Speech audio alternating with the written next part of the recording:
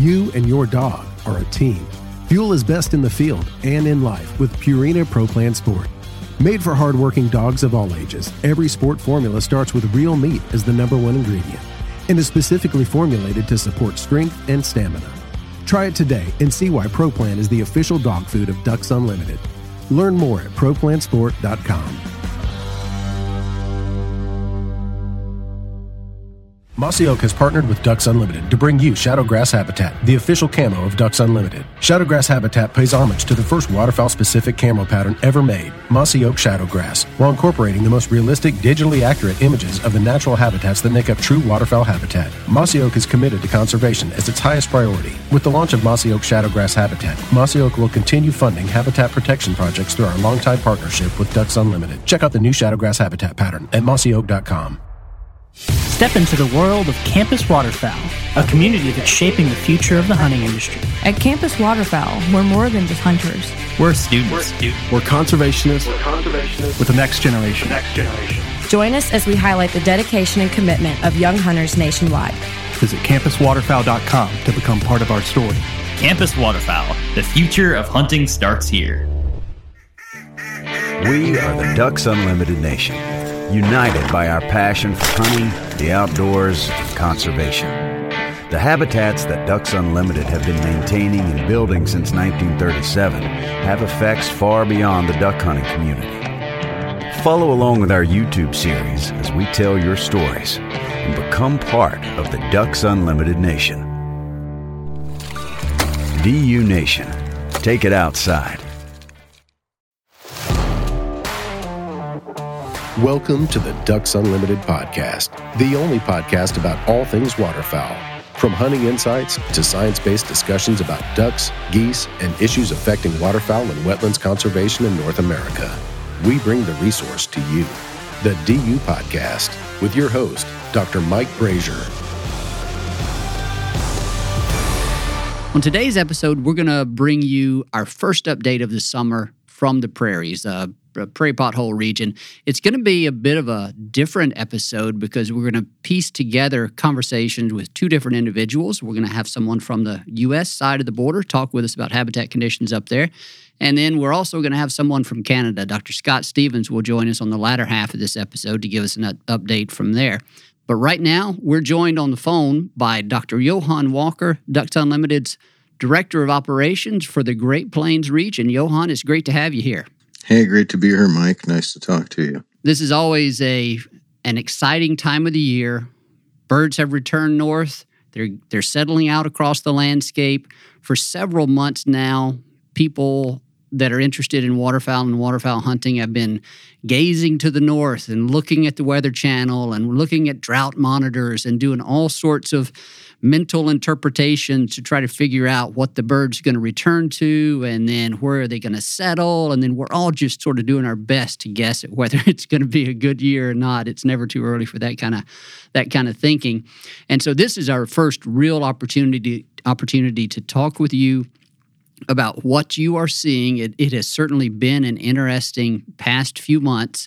We are recording this the very first week of May, just to give people a little bit of context. And so, Johan, take us back a few months as we were coming out of winter and we're already starting to look forward to spring.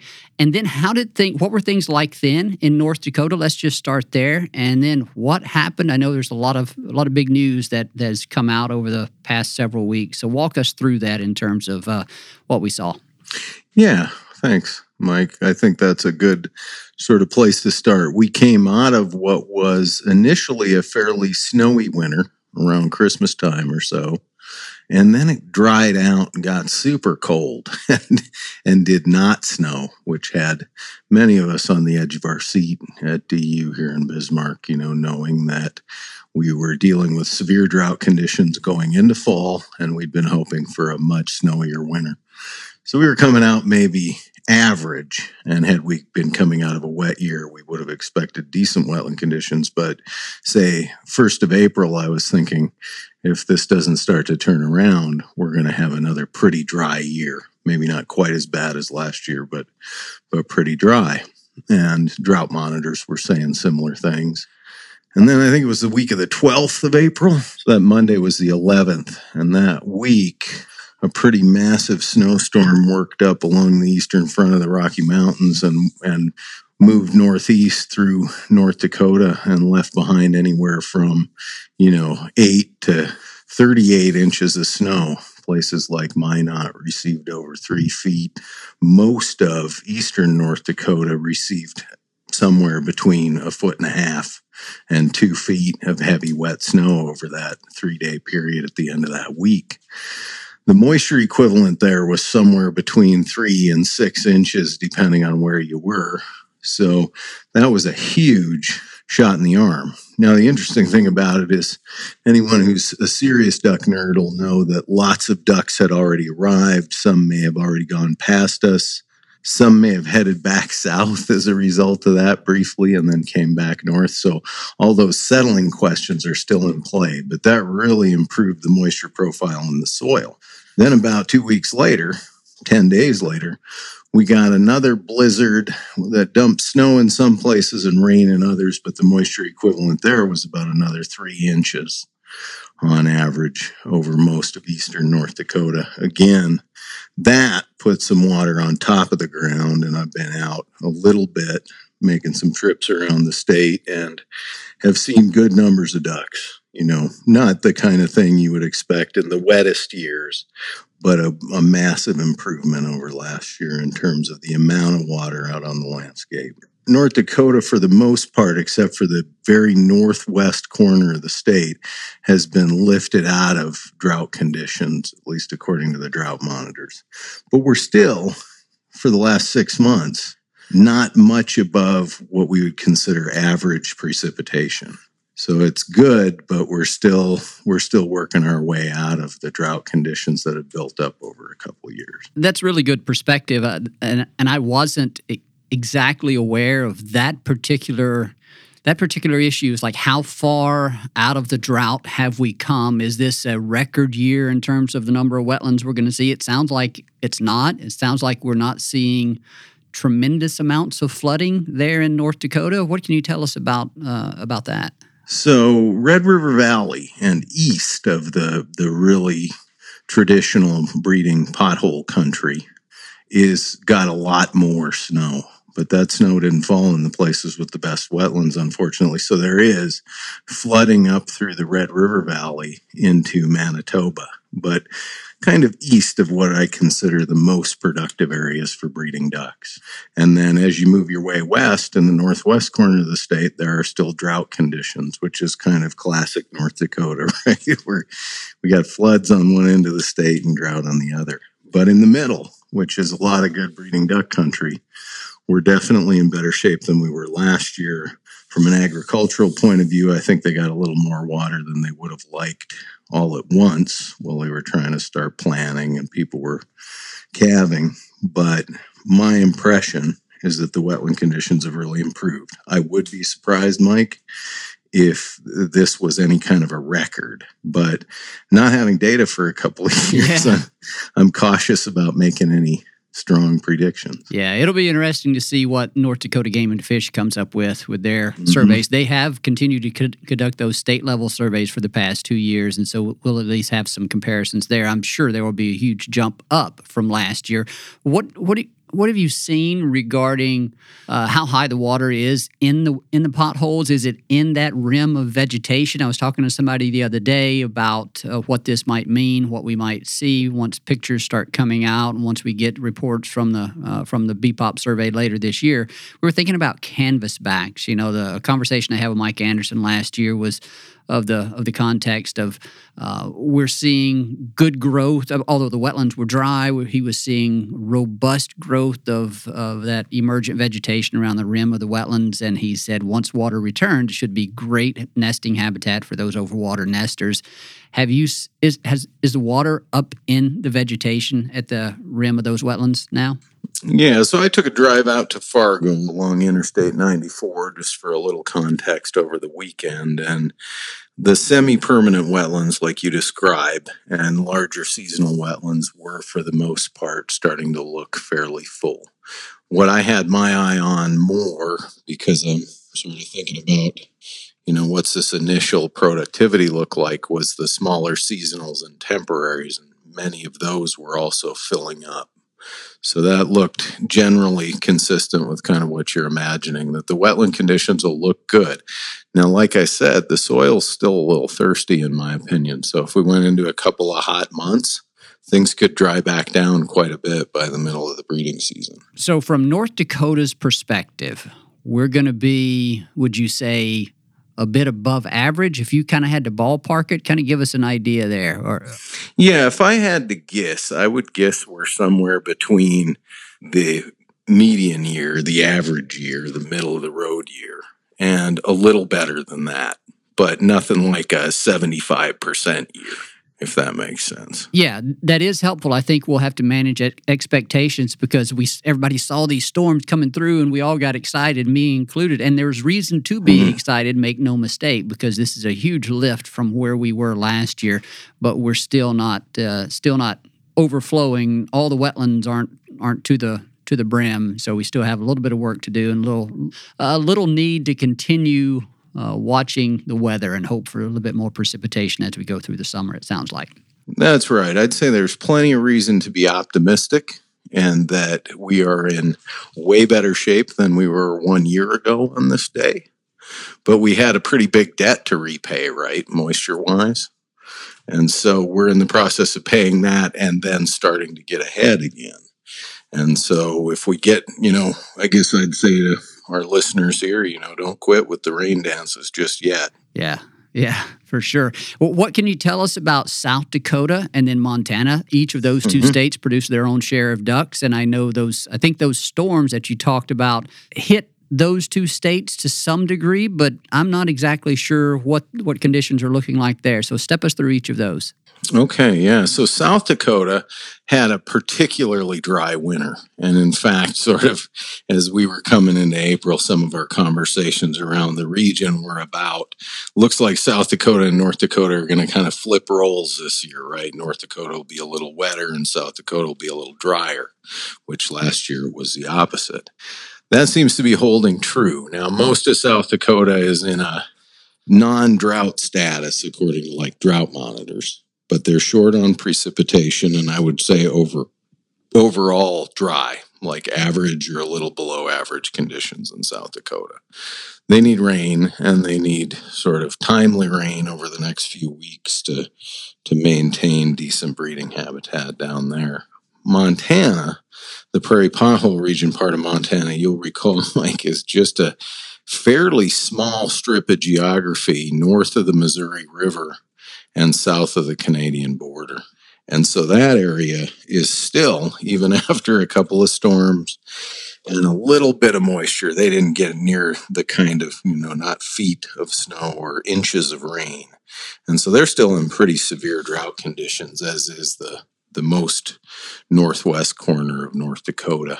And I don't expect a lot of productivity out of there unless really massive rains start coming down in the next couple of weeks. I was talking with Jim Hansen from Montana a few weeks ago, kind of inquiring with him about how the wetland conditions were shaping up, and he echoed basically what you just told me. He did say that the ranchers, the farmers of that area it was enough to kind of make them breathe a little easier. Things aren't quite as dire for them as they were about 2 months ago or so. Does that sound about right? It gave a little bit of moisture and gave some relief to our agricultural partners up there, but maybe not enough to put a whole lot of water in the wetlands. Yeah, I think that's accurate. I mean, that's a good way to think about it too, because when you're looking at drought monitors and it's like, oh, well, it's not in drought.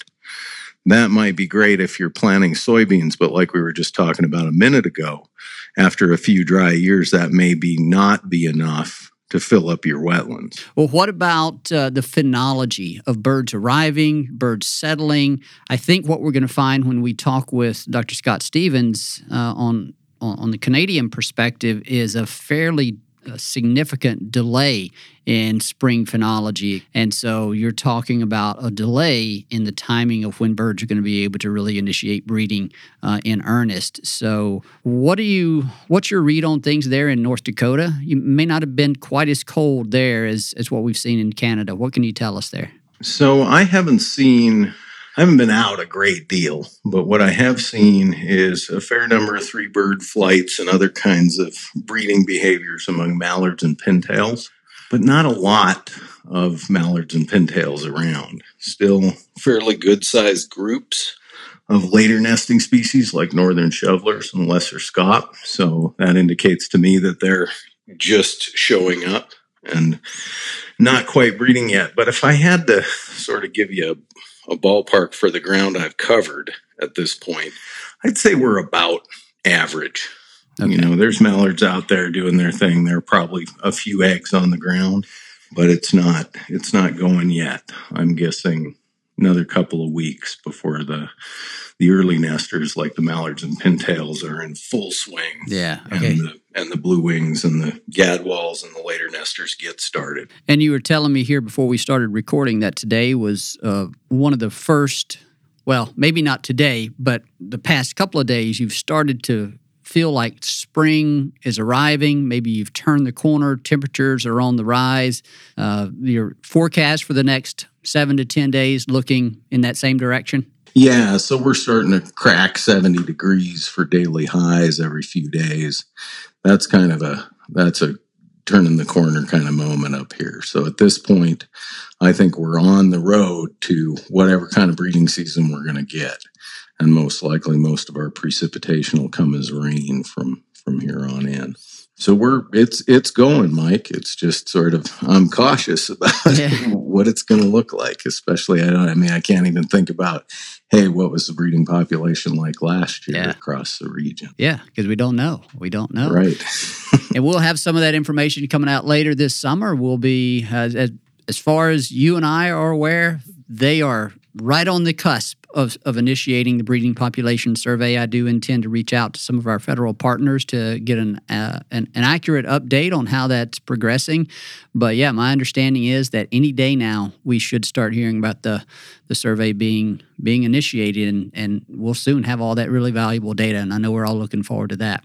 You bet. And that North Dakota survey that you mentioned earlier will give us a little bit of context sort of to compare the last couple of years too. So I'm eager to see some of those early diagnostics and kind of get a sense of what might really be going on out there. Yep. It's been a different couple of years, as everyone knows. Sure has. And we're all ready to put it behind us and get back to normal. So that's for sure. Well, Johan, I don't want to take up any more of your time. You have shared with us exactly what we wanted to hear about. And it sounds like we're in pretty good shape, way better than last year. Still need some rain to maintain some of those wetland conditions. Still need some rain to fill some wetland conditions in certain parts of that geography. That's the way it typically always goes. It's never uniform conditions of a certain status. There's always some pockets here or there. So we'll continue to hope for some beneficial rains, maybe not too much that it causes any flooding or hinders the land use opportunities up there. So, but yeah, we'll check in with you sometime later this year, I'm sure. I don't know if it'll be in the summer, might actually be in the fall, but we'll definitely touch base with you and get another update before we head into the hunting season. Hey, that sounds good, Mike, and I appreciate the call. And keep thinking wet prairies. A special thanks to our guest here on this part of the episode. You and your dog are a team. Fuel is best in the field and in life with Purina Pro Plan Sport. Made for hardworking dogs of all ages, every sport formula starts with real meat as the #1 ingredient and is specifically formulated to support strength and stamina. Try it today and see why Pro Plan is the official dog food of Ducks Unlimited. Learn more at ProPlansport.com. Mossy Oak has partnered with Ducks Unlimited to bring you Shadowgrass Habitat, the official camo of Ducks Unlimited. Shadowgrass Habitat pays homage to the first waterfowl-specific camo pattern ever made, Mossy Oak Shadowgrass, while incorporating the most realistic, digitally accurate images of the natural habitats that make up true waterfowl habitat. Mossy Oak is committed to conservation as its highest priority. With the launch of Mossy Oak Shadowgrass Habitat, Mossy Oak will continue funding habitat protection projects through our longtime partnership with Ducks Unlimited. Check out the new Shadowgrass Habitat pattern at mossyoak.com. Step into the world of Campus Waterfowl, a community that's shaping the future of the hunting industry. At Campus Waterfowl, we're more than just hunters. We're students. We're conservationists with the next generation. Join us as we highlight the dedication and commitment of young hunters nationwide. Visit campuswaterfowl.com to become part of our story. Campus Waterfowl. The future of hunting starts here. We are the Ducks Unlimited Nation, united by our passion for hunting, the outdoors, and conservation. The habitats that Ducks Unlimited have been maintaining and building since 1937 have effects far beyond the duck hunting community. Follow along with our YouTube series as we tell your stories and become part of the Ducks Unlimited Nation. DU Nation, take it outside. Dr. Johan Walker, Ducks Unlimited's Director of Operations for the Great Plains region up in Bismarck. We always appreciate the insight he brings to us up there from the prairies, especially this time of year. And at this point in the episode, we are going to shift to our next guest, which is going to be Dr. Scott Stevens, a good colleague of Dr. Walker and mine, but he's going to give us perspective on habitat conditions up in the prairies of Canada. So, Scott, welcome to the podcast. Great to be here, Mike. I can't help but be excited with walk-up music like that. Thank you, Scott. It's good to reconnect with you. It feels like it's been, it feels like it's been forever since you and I spoke, but it's probably only been about 3 months or something like that. But a lot has happened in those 3 months. One of the things I typically do is introduce you and your title as I forget what it was, but what I do know is it has changed. And so that's the first thing that we want to pick up on, is just for the people that have heard you so many different times, just to make them aware of, a slight position change for you there with Ducks Unlimited Canada. You used to be like a director of regional operations for the prairies and boreal, something of that nature. But tell us what you're doing now. Yeah, so now my new title is National Director of Business Development, which means that I have a new team of folks that's mostly our fundraising group, and includes our international partnerships with fall flights, with state agencies and NACA and those kind of things. So, yep, new role and new opportunities to take on. Well, that's pretty cool. Congratulations on the move there. And it just kind of helps introduce some of our listeners here to a few of the different things that we do, different parts of the organization. And we'll probably have you on to talk about that particular aspect of what you do with Ducks Unlimited Canada sometime here in the future. And that'll provide a neat contrast to some of the previous conversations we've had with regard to your involvement in some of the programs up there. So appreciate that little input and that little information for us. We do want to talk on this episode about habitat conditions there in Prairie, Canada. We spoke with Johan about what's going on the U.S. side of the border, but of course there is a tremendous amount of habitat and breeding ducks and breeding duck potential that occurs obviously in the prairies of Canada as well, and so that's always an important part of the conversation. This is sort of an armchair view of what's happening there. We don't have any data that you or I are going to bring to this particular conversation right now. That will be forthcoming, again, because we have the breeding population survey, waterfowl breeding population and habitat survey being conducted this year. We're excited about that. And I guess we're recording this on May 9th. And I saw something a few days ago where any day now the surveys should be initiated. So we'll eventually have a really good database perspective of how habitat conditions bore out this year and duck populations and where they settled and so forth. But at this time of year, we're just sort of looking out the window and looking at what we've seen, what we've heard and experienced up to now to give people an idea of how things are shaping up. So with that, I know it's been a really interesting year. Very long winter for y'all there in Manitoba. You're based out of Winnipeg. So walk us through that. How much fun did you have shoveling snow and enjoying all of the white weather that you had this year in Winnipeg? Yeah, I've been over snow for a while now, and I would even tell you that I put my snowblower in the garden shed, and this would have been in at the end of April, and I had to go get the dang thing back out because we were slated to have another blizzard in May. So we seem to be through that now, but winter did not want to end, and then after we got some of those blizzards, we also had a low pressure system that provided rain on the back end. So we've had a lot of wet spring weather, which is kind of what we've talked about in the past. You need to compensate for some of the challenges that we had in the past fall. And so, I would say, at least here in Manitoba, the conditions have improved quite a bit since the last time we talked. And we can cover the other bases. Not as much improvement in Saskatchewan and Alberta, still drier conditions in the southern part of those two provinces. In the parklands, a little further north, pretty good conditions, lots of snow. But overall, I would say that kind of the outlook is an improvement from last year, which was pretty tough. But I'm not expecting a stellar year. It's going to be an okay year, the kind that Johnny Lynch would put in the category of normal duck crop. Now, Scott, I want to kind of partition things out a little bit more, or at least talk about them in some specificity here from region by region. But the first thing I want to ask you to do, if I gave you, I'm going to say 4 different regions there in kind of Prairie and Prairie Parkland, Canada. If we throw the Parklands, which is that transitional zone between the prairies and the boreal forest, stretches across Manitoba, Saskatchewan, Alberta. If we take that Prairie Parkland area all as one region, and then if we take kind of southern Manitoba, southwestern Manitoba, that's where the majority of the duck habitat is going to be. And then if we take southern Saskatchewan, Prairie Saskatchewan, and then Prairie Alberta, rank those 1 through 4 in terms of their on average kind of potential to produce ducks. Not this year, but let's say if we were just to say over the past 30 or 40 years, how would you rank those most productive to number 4?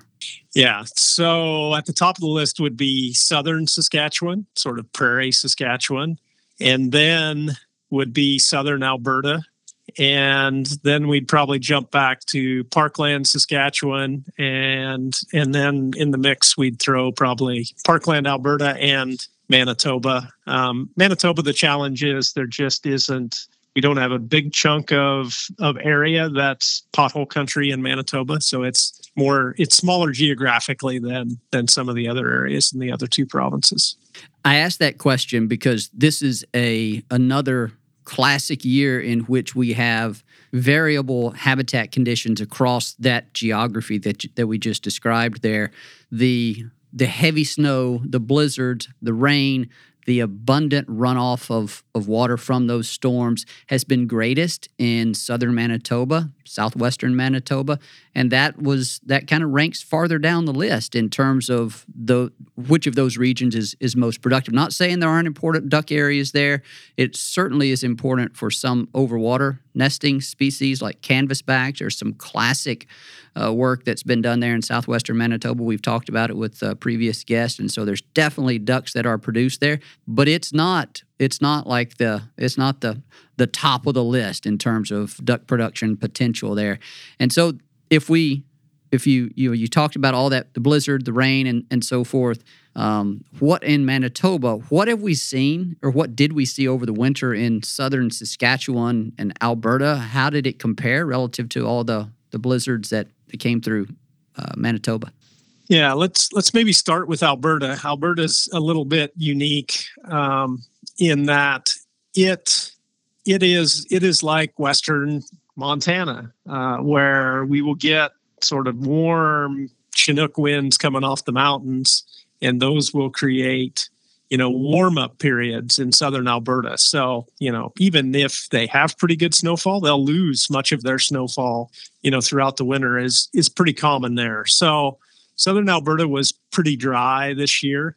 And, so conditions are pretty tough down there. Southern Saskatchewan had a bit of snow, but not nearly the amount of snow that the more northern areas in Saskatchewan, like in the parklands had. And keep in mind, last fall when we went into freeze up, we always talk about soil moisture, and it was pretty dry. So, we needed quite a bit of snow to generate a bunch of runoff. And, at least in southern Alberta and southern Saskatchewan, we did not get that.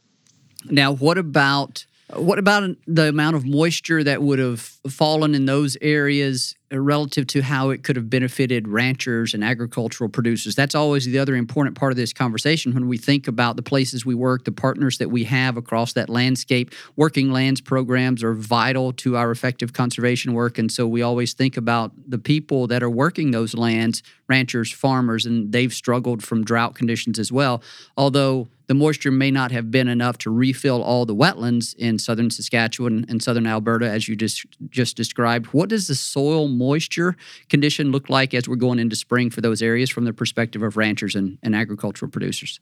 Yeah, the short answer is much better than where we were last year at this time. So, I actually haven't studied the recent drought maps, but I would say we're probably closer to normal than we are sort of the significant drought that we had last year. So, conditions will be better for some of those ranchers, even for people who are looking to plant a crop this year. Soil moisture is okay where they aren't going to be too worried about that right now. And, as always, you're looking for the next dose of precipitation. And we had a bit of that here in Manitoba. We had rain all day today, so more moisture going into the ground. And I know I was looking at the radar earlier, and that was passing across southern Saskatchewan. So that's still there, and we're getting spring precipitation, but it's probably not enough that's going to run into wetlands and refill wetlands that are either dry or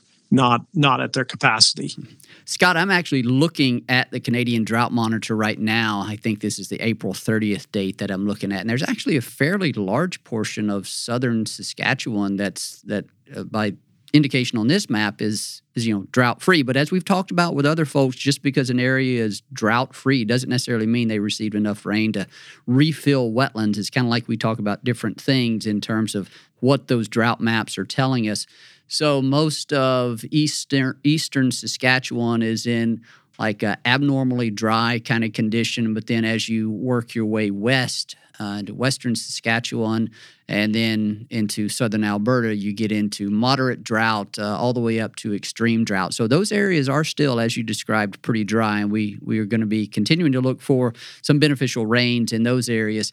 Now we contrast that with what was happening in Manitoba from all that rain, and interestingly, this is a bit of a surprise to me. There is still some abnormally dry areas there in southwestern Manitoba, starting around Brandon and working the way north up the west side of the province there. That's a bit of a surprise to me. I figured that all of Manitoba would be out of drought, but it looks like there was some kind of regional variation in where that rain fell. But what I do want you to talk about here is just how much snow and rain fell there. And I guess what we would say is the Red River Valley. One thing that some people may not realize, I didn't until I actually worked up there as a field technician. Red River goes through North Dakota and then flows north into Canada. And so then for someone like me who's lived all their lives in the southern U.S., southeastern U.S., where all the rivers flow south, it like turned my world upside down whenever I learned that there's a river that flows north. So some of the snow that we talked about with Johan that fell in North Dakota and is now melting and running off is actually contributing to some flooding issues actually in Manitoba, right? Yeah, and that whole idea of water moving to the north and then flowing into a lake that's still covered in, I was out there a few weeks ago and it was covered in 40 inches of ice still. That will be reduced now. But yeah, that's what creates part of the problems is, sort of ice dams and ice jams in where that water is flowing can really create additional flooding. But we've just had enough precipitation that those systems are kind of full of water. And yeah, even my office here at Okamic Marsh was closed last week because of overland flooding and, the ability of our lift station to keep up with moving water that came out of the bathrooms into into the treatment ponds out here. So, those sort of challenges are definitely out there, especially in the Red River Valley right now. Scott, what have you seen in terms of ducks moving into the area and starting to settle? I don't know how much opportunity you've had to get out, drive across the landscape. I think you were traveling last week, but what have you heard from other people maybe in terms of ducks that are starting to show back up there now? Yeah, well, I know that sort of blizzard conditions that followed by rain that we had sort of pushed birds back south. So, we are just over the past week, just now warming up where, birds are moving back in. I was out for a run yesterday morning and saw my own first pair of blue-winged teal. I was very excited to see blue wings back here, one of my favorite ducks. So to see them on the wing cruising around was good again. But yeah, the spring is, with all that snow, the spring is a little later than normal. Here in Manitoba, I think birds were probably back and getting busy a little earlier as you move further west. I was talking to one of your colleagues there at DU Canada, Dr. Jim DeVries. I guess it would have been early last week. I was kind of quizzing him on what he had seen and asked about the phenology, the timing of things this year because of the storms and the abnormally cold weather that y'all had. He estimated that y'all were at least about 2 weeks behind a normal spring, and that has important implications for potential duck production. So talk about that a little bit in terms of how that affects productivity, opportunities for production of ducks when we have a late spring. Yeah, we know from lots of research that the earliest birds are the ones that are the most successful in actually producing young that survive through the fall and winter and come back to breed. Sort of true recruitment, we would call it, recruitment into the breeding population. So, yeah, when you have delays like this, it just means the earliest birds are a little later in the year. I would say that the precipitation that we got will more than compensate for those delays just because of the improved habitat conditions, and that'll let them have good conditions for re-nesting if they have a little lower nest success early on. So I think the trade-off was a good one this year here in Manitoba, but I suspect that phenology is a little more normal as we head west. Scott, as we start to wrap up this particular episode here, one thing that I don't think we've talked much about, and it's very important this year where we have, very important for people to be aware of this year, where we have much improved wetland conditions, which we're all excited about, is certainly on the U.S. side, in portions of Manitoba, portions of Saskatchewan. There's still some dry areas in western Saskatchewan and Alberta, as we've talked about. But as we have this tendency to kind of get excited about the productivity of the wetlands, the improved conditions, one thing we have to remember is that part of what we see in the fall is dictated by the number of birds that come back north, our breeding population. And so if that in turn is dictated partially by the production that we saw last year, and we all know there was very little production last year.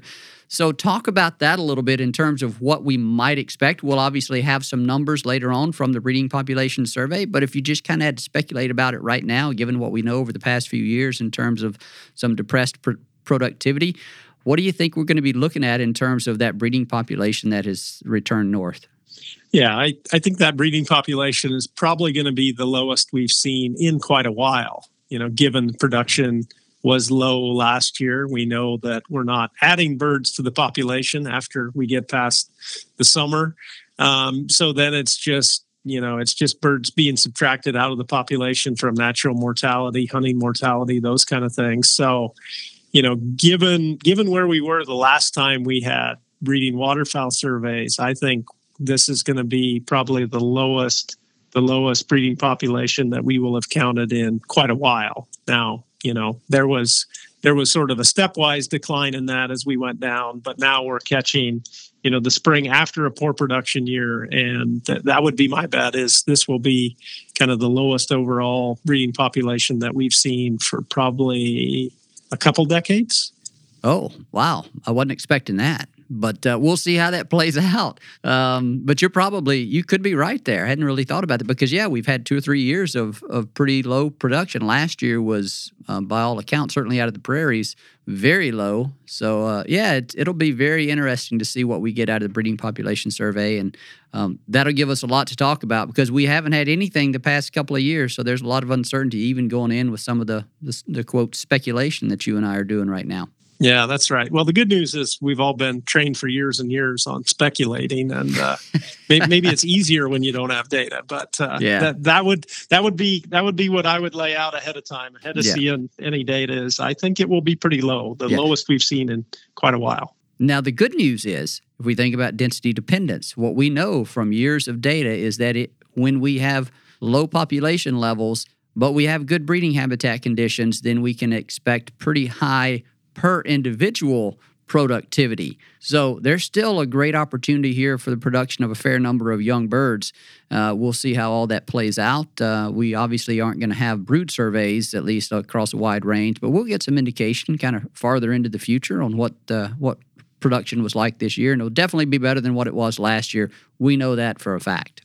Yeah, I would say the other thing we know is that after you come out of those dry periods, usually those initial years when you're getting back wetter, those are pretty productive years. So I would agree that I think, areas that have been dry, like southern Manitoba was pretty dry last year, and we've got water there now. I would expect birds to be pretty productive in that system. So I think there is some reason for optimism. But this is, we're starting with a breeding population that's going to be one of the lowest we've had in a while. So even with good production, it's not going to be a record fall flight. I'll go out on a limb and say that. Scott, we're gonna leave it right there. People can continue to watch the weather. We still have some drought in the western portion of the Canadian prairies, and so we still need to be calling for some moisture there, looking for some beneficial moisture, not too much that causes flooding or anything of that nature, but even our agricultural and ranching partners would welcome some additional rain because it's still some dry conditions out there, and we'll stay in touch with folks over the coming summer and into the fall. I'm certain, Scott, that we'll get in touch with you as we get into that time period. Once we get some breeding population data, probably have you talk about that a little bit. And but for now, we're going to wrap it up. I appreciate you joining us and providing a bit of a armchair perspective, biologist perspective from the armchair, from the office chair, perhaps, of what we might be seeing once things get wound up there this spring. So appreciate it, Scott. Yeah. Thanks for having me. Always fun to join and speculate. Thank you, Scott. A very special thanks to our guest on today's episode, Dr. Scott Stevens, National Director of Business Development for Ducks Unlimited Canada. We always appreciate his time here on the podcast. We thank our producer, Chris Isaac, for the great work he does on these episodes. And then to you, the listener, we thank you for your time in joining us on these episodes and for your support of wetlands and waterfowl conservation. Thank you for listening to this episode of the DU Podcast. Be sure to rate, review, and subscribe to the show. And visit www.ducks.org/DU Podcast for resources based on today's topics, as well as access to more episodes. Opinions expressed by guests do not necessarily reflect those of Ducks Unlimited. Until next time, stay tuned to the Ducks.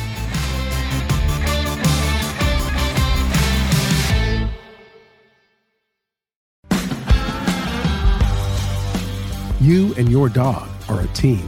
Fuel is best in the field and in life with Purina Pro Plan Sport. Made for hardworking dogs of all ages, every sport formula starts with real meat as the #1 ingredient and is specifically formulated to support strength and stamina. Try it today and see why Pro Plan is the official dog food of Ducks Unlimited. Learn more at ProPlansport.com. Mossy Oak has partnered with Ducks Unlimited to bring you Shadowgrass Habitat, the official camo of Ducks Unlimited. Shadowgrass Habitat pays homage to the first waterfowl-specific camo pattern ever made, Mossy Oak Shadowgrass, while incorporating the most realistic, digitally accurate images of the natural habitats that make up true waterfowl habitat. Mossy Oak is committed to conservation as its highest priority. With the launch of Mossy Oak Shadowgrass Habitat, Mossy Oak will continue funding habitat protection projects through our longtime partnership with Ducks Unlimited. Check out the new Shadowgrass Habitat pattern at mossyoak.com. Step into the world of Campus Waterfowl, a community that's shaping the future of the hunting industry. At Campus Waterfowl, we're more than just hunters. We're students. We're conservationists with the next generation. Join us as we highlight the dedication and commitment of young hunters nationwide. Visit campuswaterfowl.com to become part of our story. Campus Waterfowl, the future of hunting starts here. We are the Ducks Unlimited Nation, united by our passion for hunting, the outdoors, and conservation. The habitats that Ducks Unlimited have been maintaining and building since 1937 have effects far beyond the duck hunting community. Follow along with our YouTube series as we tell your stories and become part of the Ducks Unlimited Nation. DU Nation, take it outside.